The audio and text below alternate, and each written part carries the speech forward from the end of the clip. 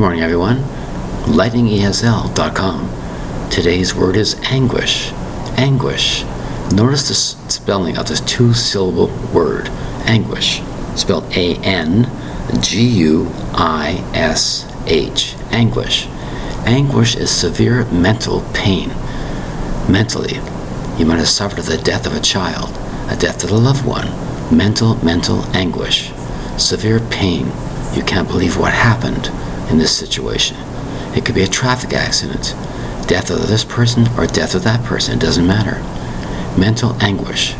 How long do you control this is a big problem for a lot of people. How long do you cry? How long do you in mourning for this? Everybody is different. There's no set rule about this. Everybody handles a certain anguish a certain way. That's why it's important to understand this. Everybody is different. There's no set rule about anguish. Anguish, again, is a death of a person. When it comes to mental feeling about this, it could be a feeling about a person and an animal, depending how close you are to that person or animal. That's the key.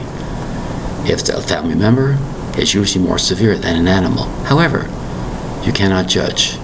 Mental anguish can come in many types of variety, depending on the situation. The word is anguish, spelled A-N-G-U-I-S-H. Thank you very much for your time. Bye-bye.